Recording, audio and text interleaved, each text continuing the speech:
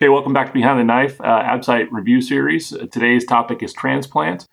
Transplant's not a huge topic on the Absite, but you're guaranteed to get a couple questions, so it's definitely worth reviewing. We've tried to distill it down to the highest yield as possible. We hope you're enjoying the podcast companion. If you haven't checked it out yet, check it out on Amazon. There's a link down below. Still time to get it in time for the Absite. There's also the electronic version, so you'll get it immediately. Thank you all for all your support, and good luck studying. So I'm here with Jason and Meghana, and Jason is going to take us through transplant. So take it away, Jason. All right, let's get right into it. So let's just go through some basics of transplant. So Meghana, so we talk about warm ischemia time and cold ischemia time. What do we mean by that, and why does it matter? So warm ischemia time is 2 periods. It's prior to organ removal from the body when it's normothermic, and it's also the period after the cold preservation before reperfusion. Cold ischemia time is that period from the time of cooling the organ to removal from the cold preservation solution. Most importantly, though, is that reperfusion time. So after cold ischemia, when the organ is revascularized, the majority of injury occurs during this time, and it's this ischemia reperfusion injury. Exactly. Yeah. So it's important to know that distinction between the warm and cold. But I think where the question is going to be is when does that ischemia reperfusion injury happen? And that's after cold ischemia time when the organ is revascularized. All right. So Meghana, we're going to stick with you on this one. So there's some different options for cold preservation of organs, and there's some different preservation solutions. What are the different intercellular preservation solutions, and how do they work? So there's 3 solutions that are named and out there. One is called urocolins, one is called histidine tryptophan ketoglutarate, or HTK, and then the one that we hear about the most is the University of Wisconsin solution. These all provide electrolytes that reduce cellular swelling during preservation time. And notably, the University of Wisconsin solution, due to what it's composed of, allows extended preservation of both the liver and pancreas. Great. Yeah. So I don't see this showing up too much on the Absite, the different preservation solutions, but it's good to have a general idea of how they work. And then, there's also simple cold storage, which is more, straightforward and less expensive. And then there's some different, products out there for pulsatile machines, which have been shown to lower the incidence of delayed graft function for kidneys. But just having a general idea of how organs are preserved. So moving on, Kevin. During organ procurement, aberrant anatomy is often encountered. What are some of the most common aberrant anatomy that we need to know when talking about transplant? Start with the kidney. So this is important both for transplant and kind of other specialties such as vascular when performing procedures on these organs. So for the kidney, you always want to look for multiple renal arteries. So you have to check that CT scan because that can change how you reconstruct things and make the procedure more complicated. There's I think it's close to 10% of kidneys will have multiple renal arteries. Sometimes the lower pole of the right renal artery will pass in front of the IVC rather than behind it. And then the other thing you have to look out for is a retroaortic left renal vein. And this is especially important in vascular for when you're clamping the aorta. If you can cause massive bleeding from a retroaortic left renal vein by clamping the aorta and not recognizing that the renal vein is behind the aorta rather than anterior where it normally lies.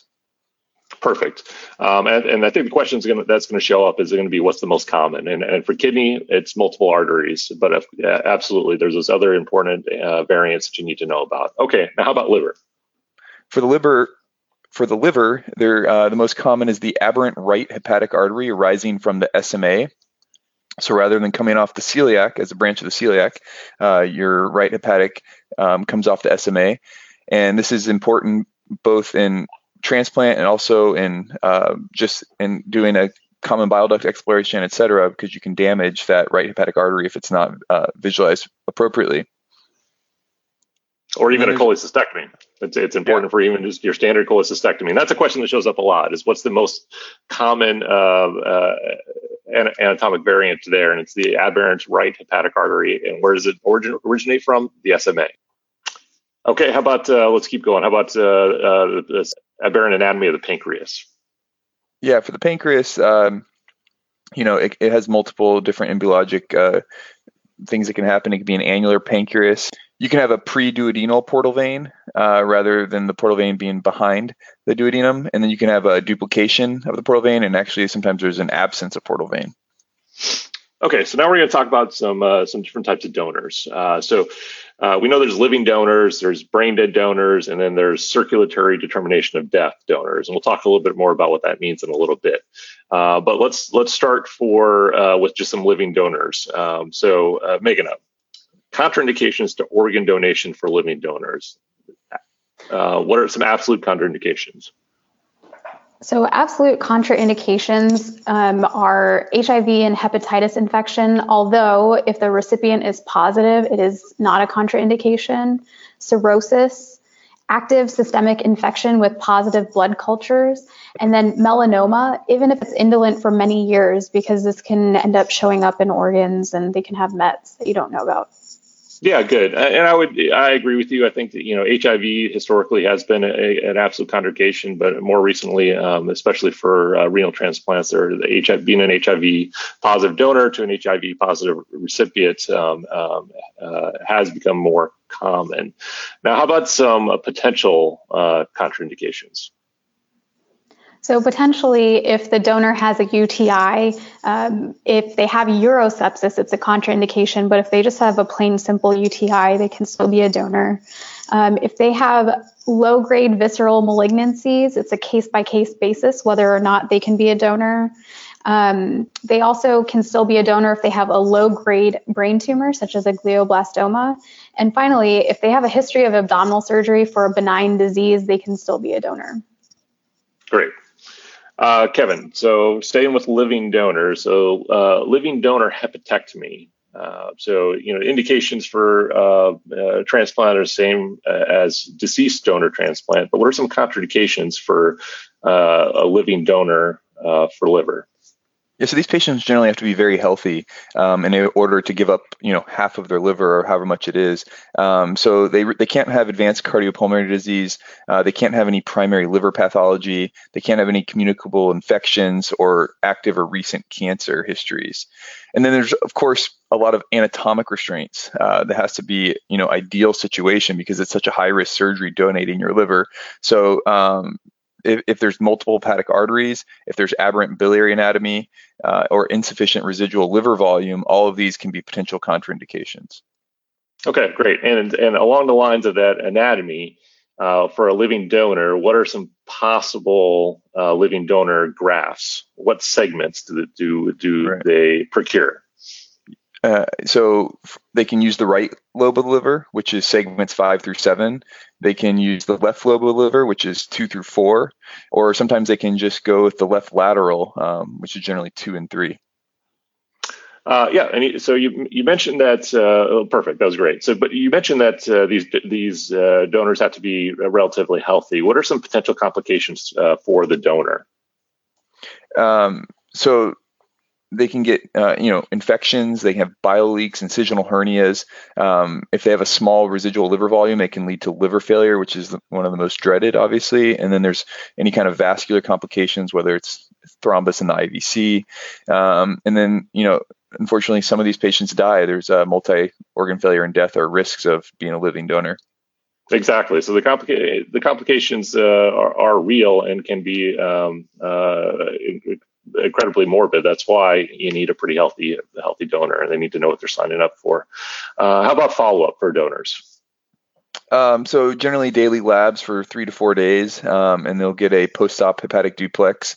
And then if there's a concern for a leak, they may end up getting a HIDA scan, but otherwise kind of routine outpatient follow-up once they're discharged.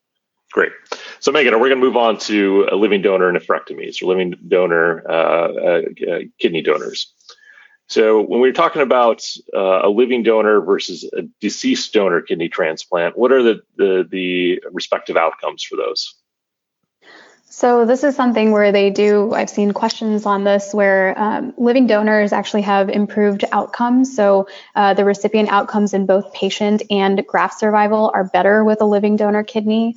They also spend less time on the waiting list. And you can also, because of that less time on the waiting list, they can possibly have a preemptive transplant and avoid dialysis altogether. Yeah, exactly. And I agree with you 100%. That's a very testable question. I've seen that shown up several times. So we talked a little bit about general contraindications. What about some contraindications for a living donor nephrectomy?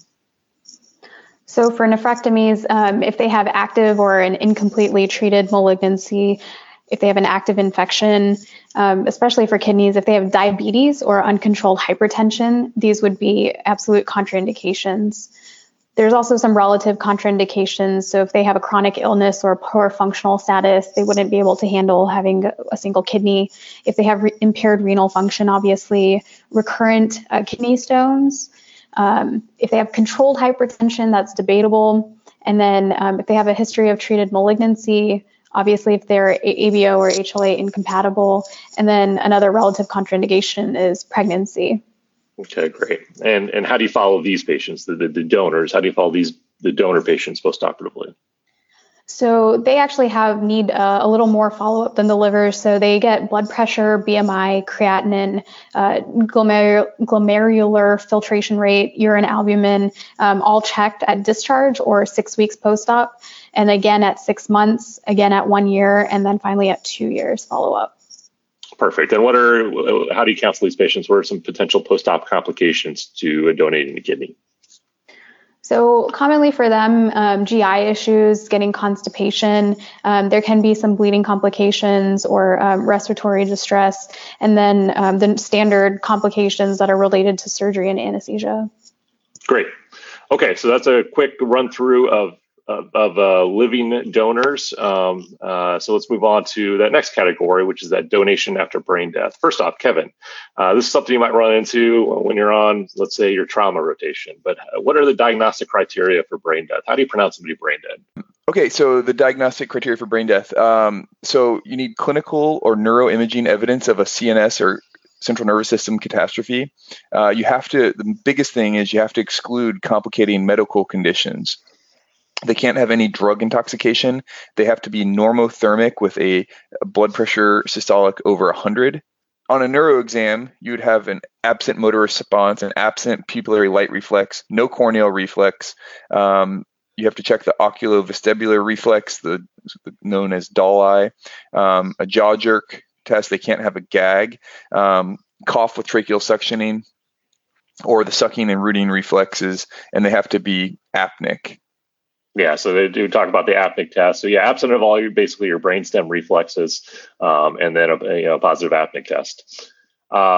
So let's say now you have somebody that's brain dead and you're trying to get them to transplant. That can oftentimes be very difficult because these patients a lot of times are very physiologically unstable. Megan, what are the common physiologic disturbances seen in brain dead individuals that need to be aggressively managed as you're trying to bridge them to transplant?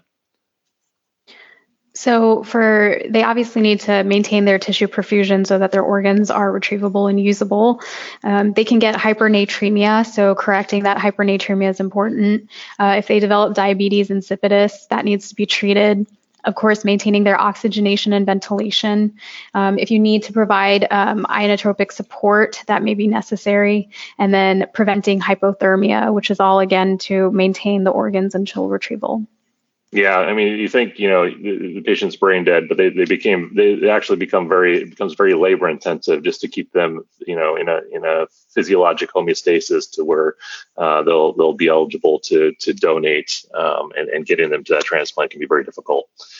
Okay, so we talked about our living donor, we talked about our donation after brain death. Now we're going to move on to that third category called the donation after circulatory determination of death. So Kevin, what are the criteria for donation after circulatory determination of death? Yes, this is a little more complicated. These are patients that have no hope of viable recovery, many times a massive stroke, cardiac arrest, multiple trauma, and the decision is made to withdraw life support. And so they're expected to expire within 60 minutes of withdrawing this life support. So the organ procurement can start 2 minutes after the patient is dead. But if the patient doesn't expire after the removal of that support within 60 minutes, they are no longer an organ donor. Okay. Well, how about outcomes? What do you know about outcomes after donation after donation after brain death versus the donation after circulatory determination of death? Yeah, interestingly, for kidneys, donors after circulatory death have equivalent outcomes to brain death donors. But for livers, they've shown that donors after circulatory death have a higher incidence of biliary complications. Great. Okay, Megan. So now we're ready to go forward with transplants. So what's important in the workup of the donor and the recipient for a transplant? So they get an extensive workup in order to make sure that they match and to prevent rejection. So the first thing is performing the cross-match, which is looking for preformed antibodies against the new organ. This is done by mixing the serum of the recipient with donor lymphocytes. If that's positive, they are at risk for hyperacute rejection, which we'll talk about later. And then if their cross-match is okay, I guess, Jason, throw it back to you. How would you test for HLA mismatch? Okay, so for HLA mismatch, you need a panel of reactive antibody formed against recipient's antibodies for HLA, and you get what the PRA. So if the PRA is greater than 50%, that's a contraindication to transplant. So PRA greater than 50% contraindication to transplant. Things that it can increase this are transfusions, pregnancy, previous transplants, autoimmune diseases, and currently plasmapheresis is being investigated as a way to treat sensitized individuals prior to transplant. And I think this topic that we're discussing right here is a guaranteed question. And specifically, I've seen on question banks and the test, how do you perform a cross match? And so it's really important to know that you mix the serum of the recipient with the donor lymphocytes. And I think that's a very common question. Yeah, it shows up pretty often, as well as the different types of rejection. Those are very testable things. So be sure you have those down. Those are easy points to miss. Okay, let's move on to liver transplantation. So when we talk about liver transplantation, we spend a lot of time talking about MELD score. So, Kevin, what are the components of a MELD score, and what's the minimum score you need to be considered for liver transplantation? So its components is INR, bilirubin, and creatinine. 15 is the minimum score. And then you refer to a hepatologist to get them kind of on the transplant list once they hit a MELD of around 10. Right. So 15 is the very important number that qualifies you for transplant. That's been shown at that number. Your survival is better with transplant. So there are some exceptions, however, that will just automatically give you a score of 22. And Megan, what is that? What is that exception? So the exceptions that give you an automatic score of 22 are hepatocellular carcinoma within the Milan criteria, hilar cholangiocarcinoma, hepatic artery thrombosis, and hepatopulmonary syndrome. Okay, you mentioned the Milan criteria. What is it? What is that exactly? What's the Milan criteria? So that's where people with hepatocellular carcinoma, if they have one lesion between 2 to 5 centimeters, 2 to 3 lesions that are less than 3 centimeters, or no vascular invasion, they meet the criteria to get a hepatic transplant, and so they get their score of 22. Okay, I'm just going to repeat all this to go over this all real quick again, because this is all highly testable things. So MELD score made up the PT-INR, bilirubin, creatinine. 15 is that number. That's the cutoff for transplantation, although there are some exceptions. So hepatocellular carcinoma with Milan criteria, hilar cholangiocarcinoma, hepatic artery thrombosis, and hepatopulmonary syndrome, with the Milan criteria being one lesion between 2 and 5, 2 to 3 lesions less than 3, and no vascular invasion. Perfect. Contraindications to liver transplantation, Kevin. So, this is a big surgery they're going to undergo, so they have to be somewhat stable. So if they have insufficient cardiopulmonary stability, if they're have active sepsis, if they have an uncontrolled extrahepatic malignancy, if they're still abusing substances such as alcohol, if they have a lack of social support or a recent intracranial hemorrhage. What about hepatitis? So hepatitis is not a contraindication. Generally, Hep C is known to reinfect the new liver allograft, but with new medications that can be controlled. And then Hep B, you can give the hepatitis B immunoglobulin and lamivudine to prevent reinfection. Okay. So let's talk about complications after liver transplantation. So what are some complications that require going back to the operating room? So going back to the operating room, if it's a primary non-function, and the risk for this is a patient that has a kind of fatty liver or macrosteatosis is a risk factor for this. Yeah, that's I've seen that question, just to stop you real quick. I've seen that question happen a lot. So what is a predictor or risk factor for primary non-function? And the answer is macrosteatosis. That shows up pretty commonly. Sorry to interrupt, but go ahead. Other complications requiring take back to the operating room after liver transplant. So the post-op hemorrhage is a obvious complication. Hepatic artery stenosis can generally be treated with a stent, but can potentially need a revision of the anastomosis. And then one of the most dreaded complications is the hepatic artery thrombosis. And what do you do for that? So if it's early hepatic artery thrombosis, you can, fix it if it's identified early, but many times these patients need to be emergently retransplanted. Okay. And what about if it's late? If it's late, generally they'll kind of show up with biliary strictures and abscesses due to the lack of blood flow. And so then you can potentially attempt endovascular management of this versus potential retransplant. And that's one where I've seen multiple questions about a patient presenting after hepatic transplant with an abscess, and they want you to draw that connection between hepatic artery thrombosis and abscess formation. Absolutely. Okay, there's a few more other complications out there, Kevin. Yeah, so you can have a portal vein stenosis or thrombosis. This will generally present early. If it does present early, it'll present with abdominal pain. Late, these patients may have upper GI bleed. Ascites is another effect of this portal vein thrombosis. The treatment for this, if it's early, you should do a thrombectomy and revise the anastomosis. Okay, and then so you can have IVC stenosis or thrombosis from reimplanting the liver on that, and that can lead to edema, ascites, renal insufficiency. The treatment for this generally is, if it's far enough out from surgery, potentially thrombolytics, anticoagulation, and potentially an IVC stent.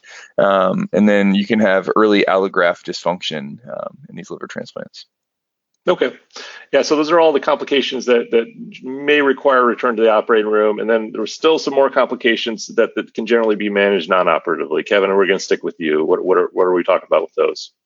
So the bile leak is the most common complication, and generally this can be managed with placing a percutaneous drain and stent open with an ERCP. Okay. And then cholangitis is a kind of subsequent complication, and these you can treat with antibiotics. Yeah, and as Megan has said, the way these typically show up in a board or a testing scenario is they'll give you the complication, or they'll give you how the patient is presenting, and they'll ask you what the underlying complication is. With most, generally, what they're going for is that either that hepatic artery thrombosis, the early versus late, as Megan said, the patient shows up with abscesses. They're asking you what's going on. Another common one is that bile leak or stricture. So a lot of these questions just have to do with, they give you a patient that's post-transplant and they're having a problem and they're asking you what the underlying physiology is. Okay, so let's move on out of liver transplant and we'll move on to renal transplant. So Megan, with renal transplants, how are these technically, how are they done? So these are most commonly done through a retroperitoneal approach where you attach the donor kidney to the iliac vessels of the recipient. Yeah, so you're putting them in the pelvis, you're reattaching them to the iliac vessels. How about some technical nuances, some technical complications that can occur? What are the most common? So kind of thinking parallel to the liver, you can get renal artery and vein thromboses. So these you would want to diagnose by an ultrasound immediately when you have suspicion. And sometimes you may see proteinuria, which would be an indication of a renal vein thrombosis. And then you want to treat this with a PTA and stent. You can also get ureteral stenosis and leak from that anastomosis. And urine leak is actually the most common complication after kidney transplant. And the treatment for this is a percutaneous drain and ureteral stenting. And then there's one other complication, which is a lymphoceal, which usually presents as external compression of the ureter. This most commonly occurs 3 weeks after transplant, showing up with decreased urine output, hydronephrosis, and fluid collection due to that external compression. And this can also be treated with percutaneous drainage, but sometimes that fails and you need to create a peritoneal window to allow drainage. Great. Okay. You touched on this a little bit, but some common complications in the post-op period after a renal transplant. So you can see oliguria due to acute tubular necrosis. There may be excessive diuresis due to urea and glucose. And then some patients may develop diabetes due to the immunosuppressive medications that are used for the renal transplant. So Kevin, the way I see this show up a lot of times on the outside of the boards is they'll give you a patient that's post-op from a renal transplant and they're not making urine. And a lot of times they'll ask you, what's the best next step for evaluation. So what do you think? So somebody who's in an early post-op period, not making urine from renal transplant, what do you want to do? This is a stat ultrasound. This can tell you both if the artery is open, if the vein is open, or if there's some sort of leak or hydronephrosis presenting. Renal ultrasound gives you a lot of information. So again, you can evaluate that renal artery or vein for thrombosis. You can look for a urinoma, or you can look for a lymphoceal that's maybe causing some compression. So in generally, that's what they're looking for with that next best step. Okay, so we covered liver, we covered kidney. We're going to cover some of the one that you may not have as much familiarity with or see as much, at least I didn't in residency, and that's the pancreas transplant. So Megan, who is a candidate for pancreas transplantation? So most commonly, the people who get pancreas transplantation are those with diabetes with renal failure. Okay, diabetes with renal failure, perfect. There's three different kinds of three different kinds of pancreas transplants. What are those, Megan? So you can do a pancreas transplant alone, you can do a pancreas transplant after kidney transplant, or you can do the simultaneous kidney and pancreas. Right, exactly. Kevin, what's vascular? You're a vascular surgeon. What types of what are the arteries and veins you need for pancreas transplant? So you need the donor celiac artery, and you also need the SMA for the arterial supply to implant into the patient, and you also need the donor portal vein for drainage. Perfect. So you need the donor celiac, SMA, and portal vein. What are the different operative methods, Kevin? So they have a couple different ways of implanting these. They can do enteric drained, where the pancreas drains and is anastomosed to bowel, and that is how you get the pancreatic enzymes. Or you can do bladder drained, where they plug the pancreas directly into the bladder. And then you can also do venous drained or portal drainage. What's the most common? Systemic drainage is the most common, but the portal vein drainage has not shown any advantage. Yeah, so most common systemic venous drainage is what happens here with these pancreas transplants.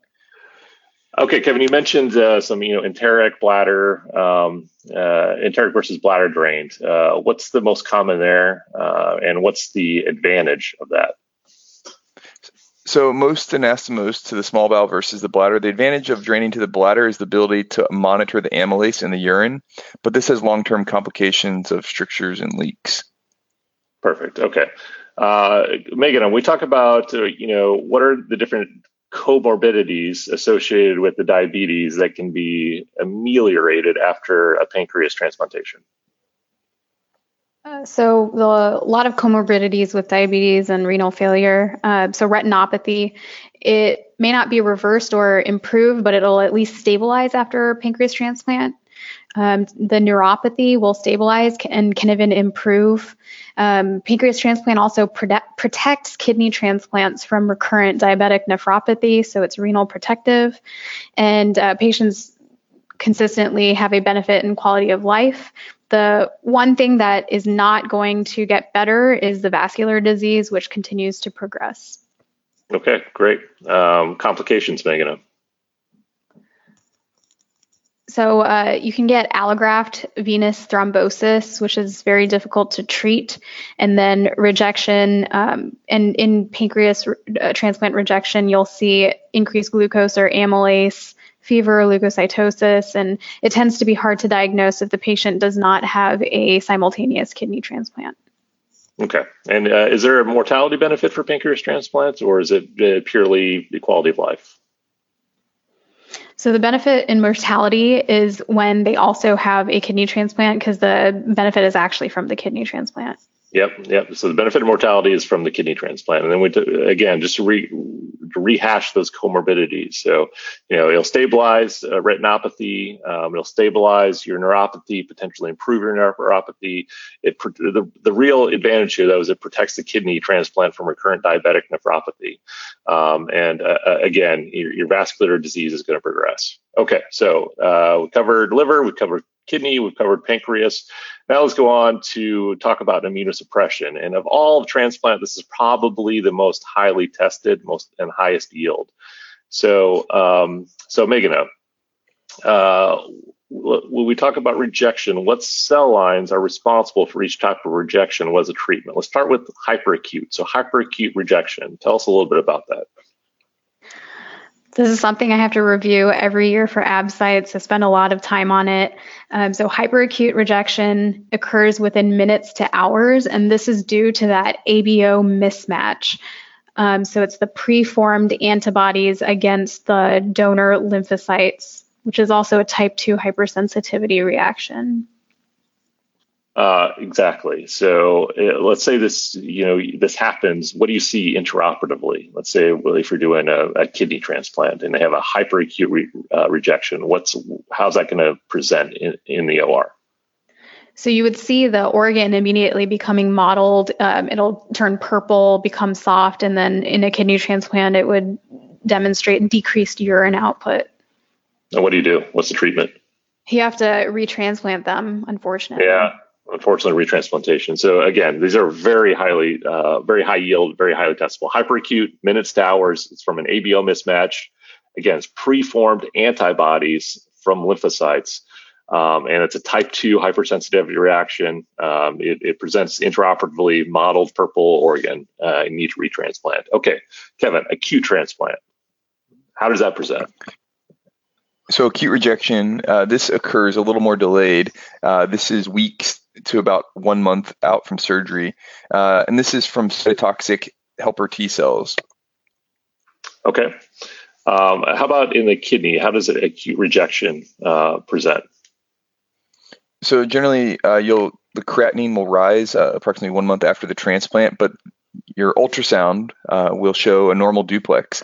It'll have normal inflow and outflow and no lymphocele, but you'll end up getting a biopsy of the kidney, and that'll show tubulitis. And these patients will generally have decreased urine output. Okay, and the patients will also, kind of note some tenderness from the graft side. They may have some fevers and generalized feelings of just feeling unwell and malaise. And you'll see, again, as you kind of mentioned, elevated serum creatinine and leukocytosis can also be seen. Okay, how about acute rejection with a liver? Tell me a little bit about that. So once again, this is T cell mediated, and these T cells are attacking the blood vessels in the liver. So these patients will present with the same kind of fever. They may have jaundice. They may have decreased bile output.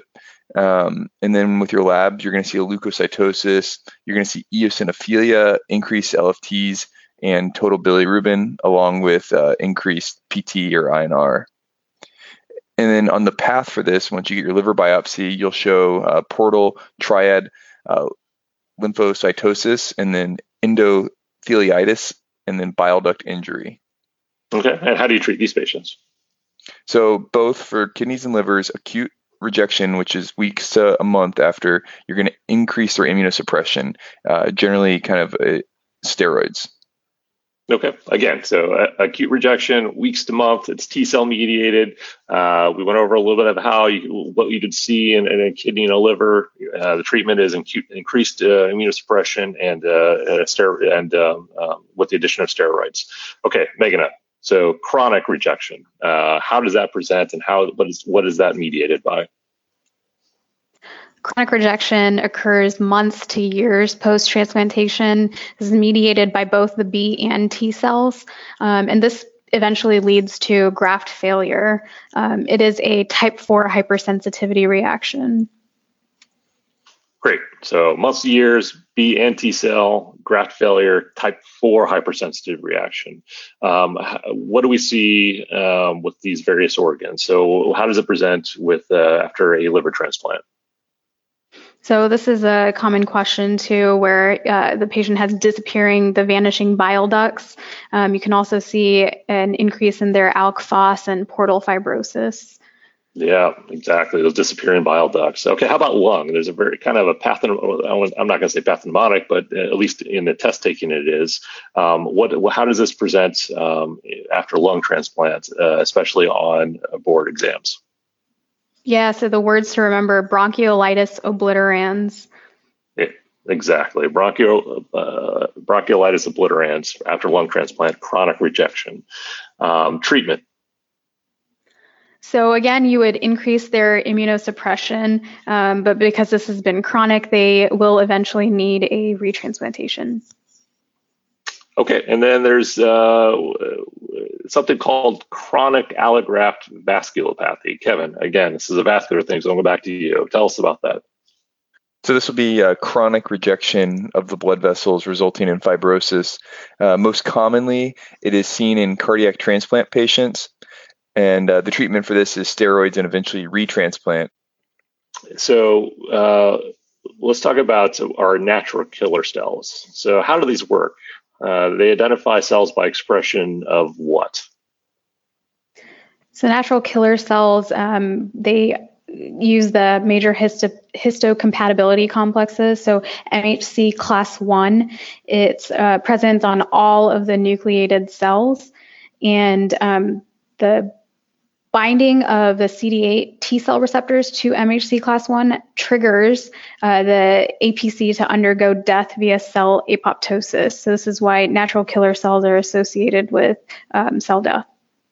Perfect. So CD8 T cells receptor to the MHC class 1 and death via apoptosis. I've seen that actually. Is what is the mechanism of death after this interaction? It's apoptosis. So natural killer cells are actually inhibited by MHC class 1. So if a cell does not express that, it'll be destroyed by the natural killer cells. So this is your innate immunity. So Kevin, we're talking about MHC class 1. What are the three MHC class 1 expressions? So you have HLA-A, HLA-B, and HLA-C. What's an easy way of remembering that?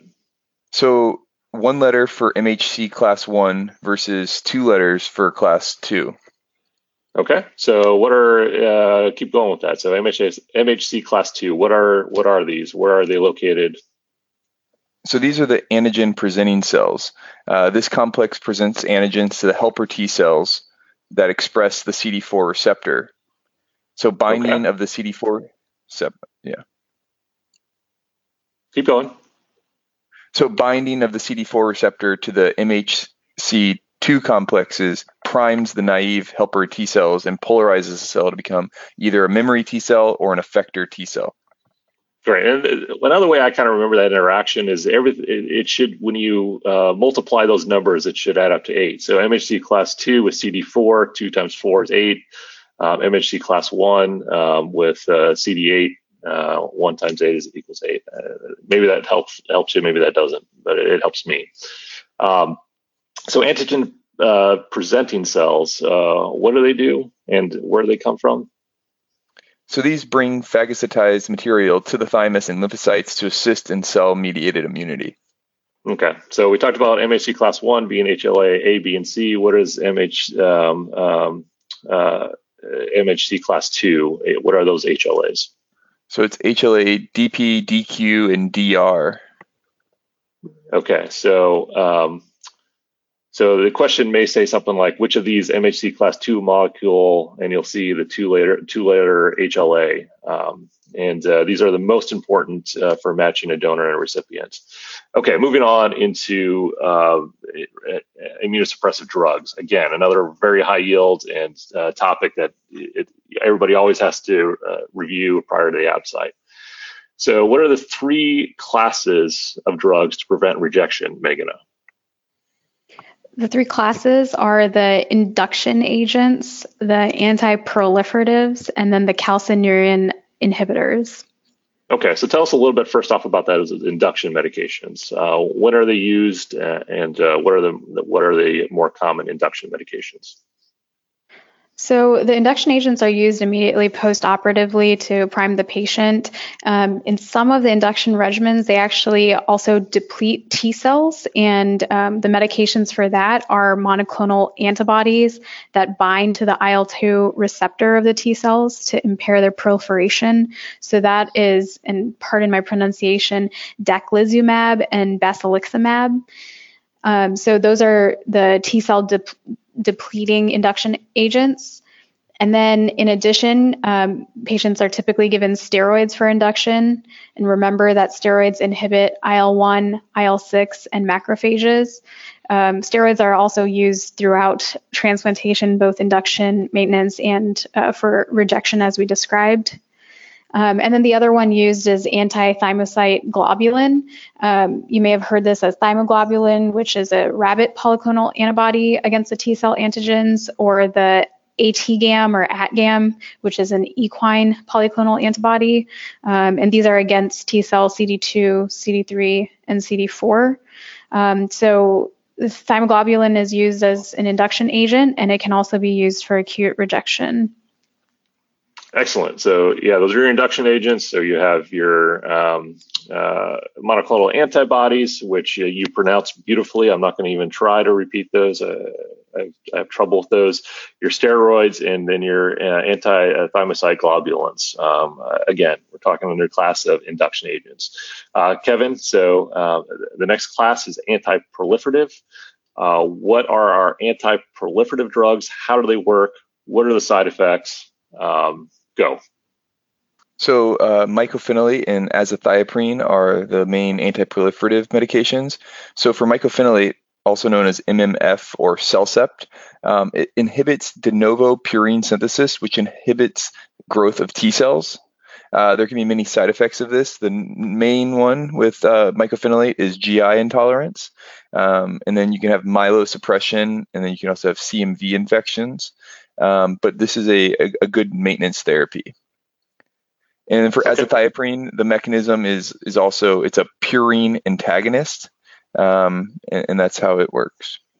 Yeah, so anti-proliferative inhibit, the CellCept or the mycophenolate inhibits de novo purine synthesis, and then azathioprine is a purine antagonist.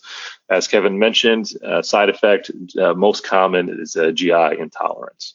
Okay, Meghana, moving back to that third class, those calcineurin inhibitors. What are our different calcineurin inhibitors, and how do they work?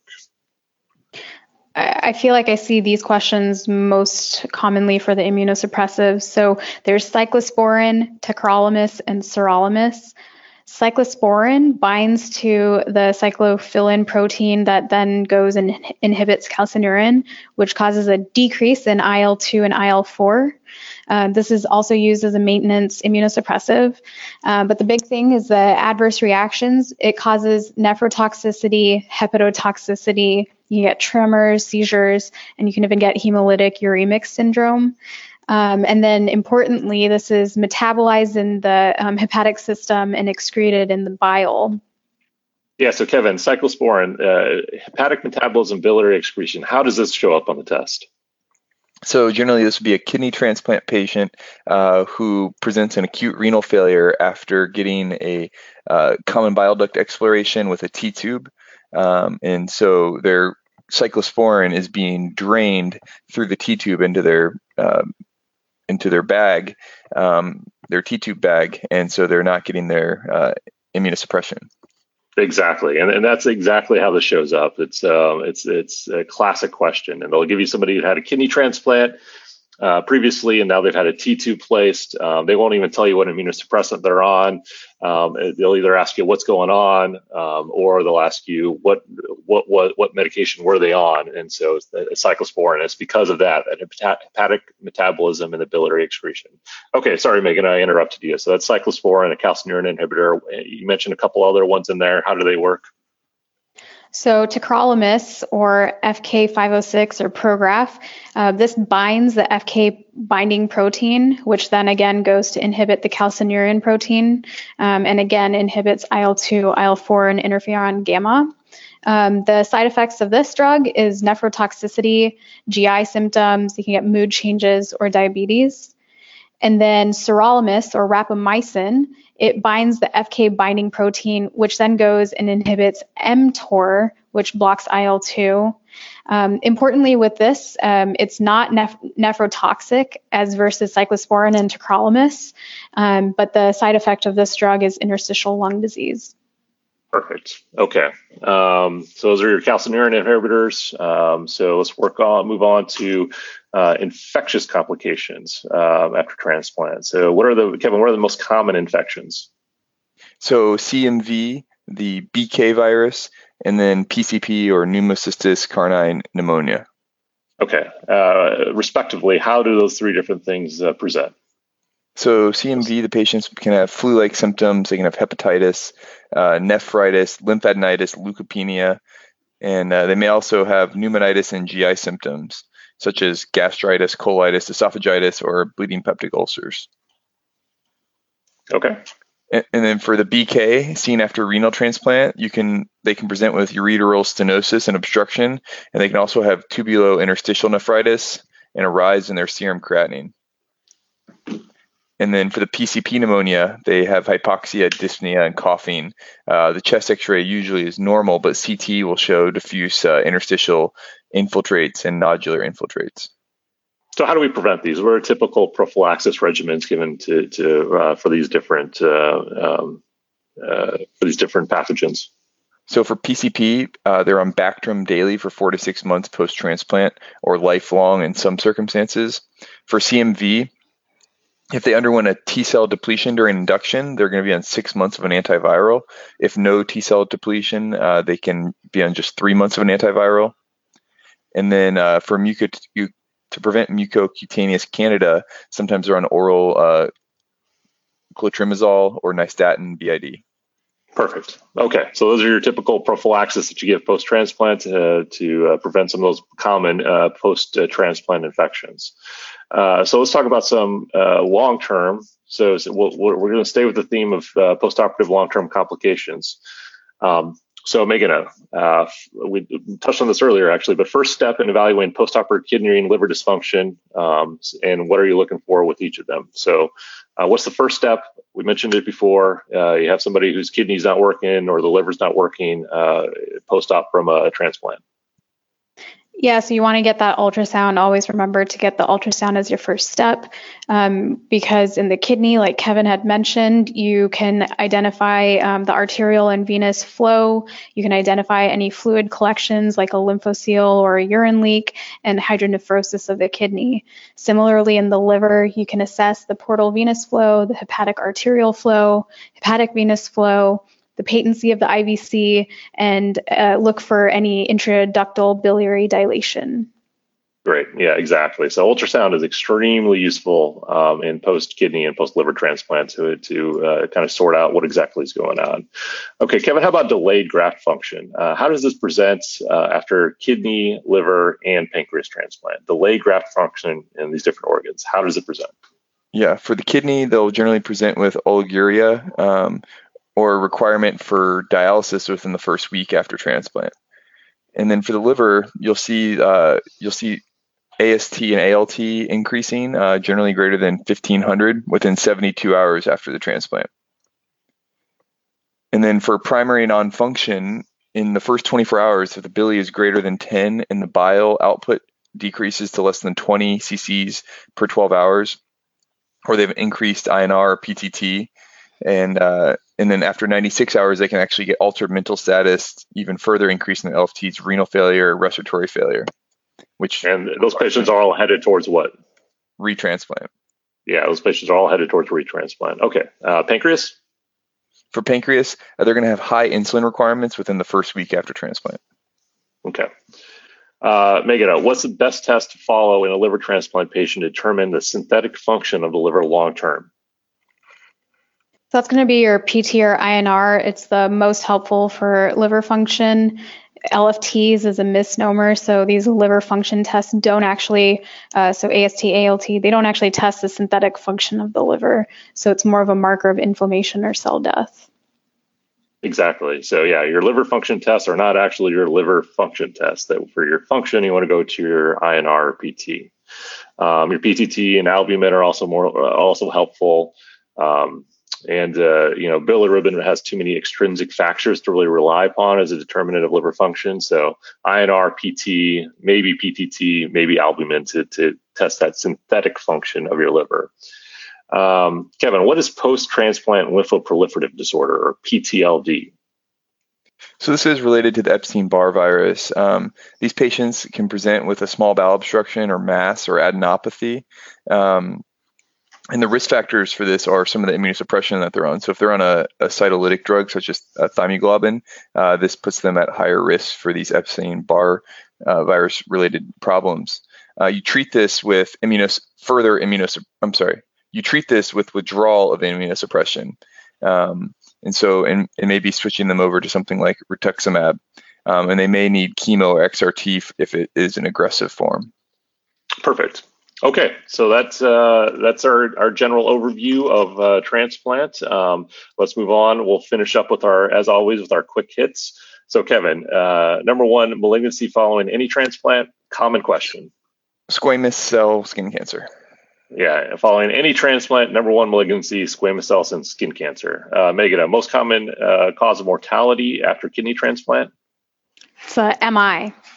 Yeah, MI, mortality after kidney transplant, most common. Kevin, most common reason for indication for liver transplants in adults? Hepatitis C. Great. Megan, who has power of attorney of a brain dead patient who has no designated POA, but has a girlfriend, a sister, and mother at the hospital, all waiting to make decisions? So the power of attorney in that situation is going to be the mother.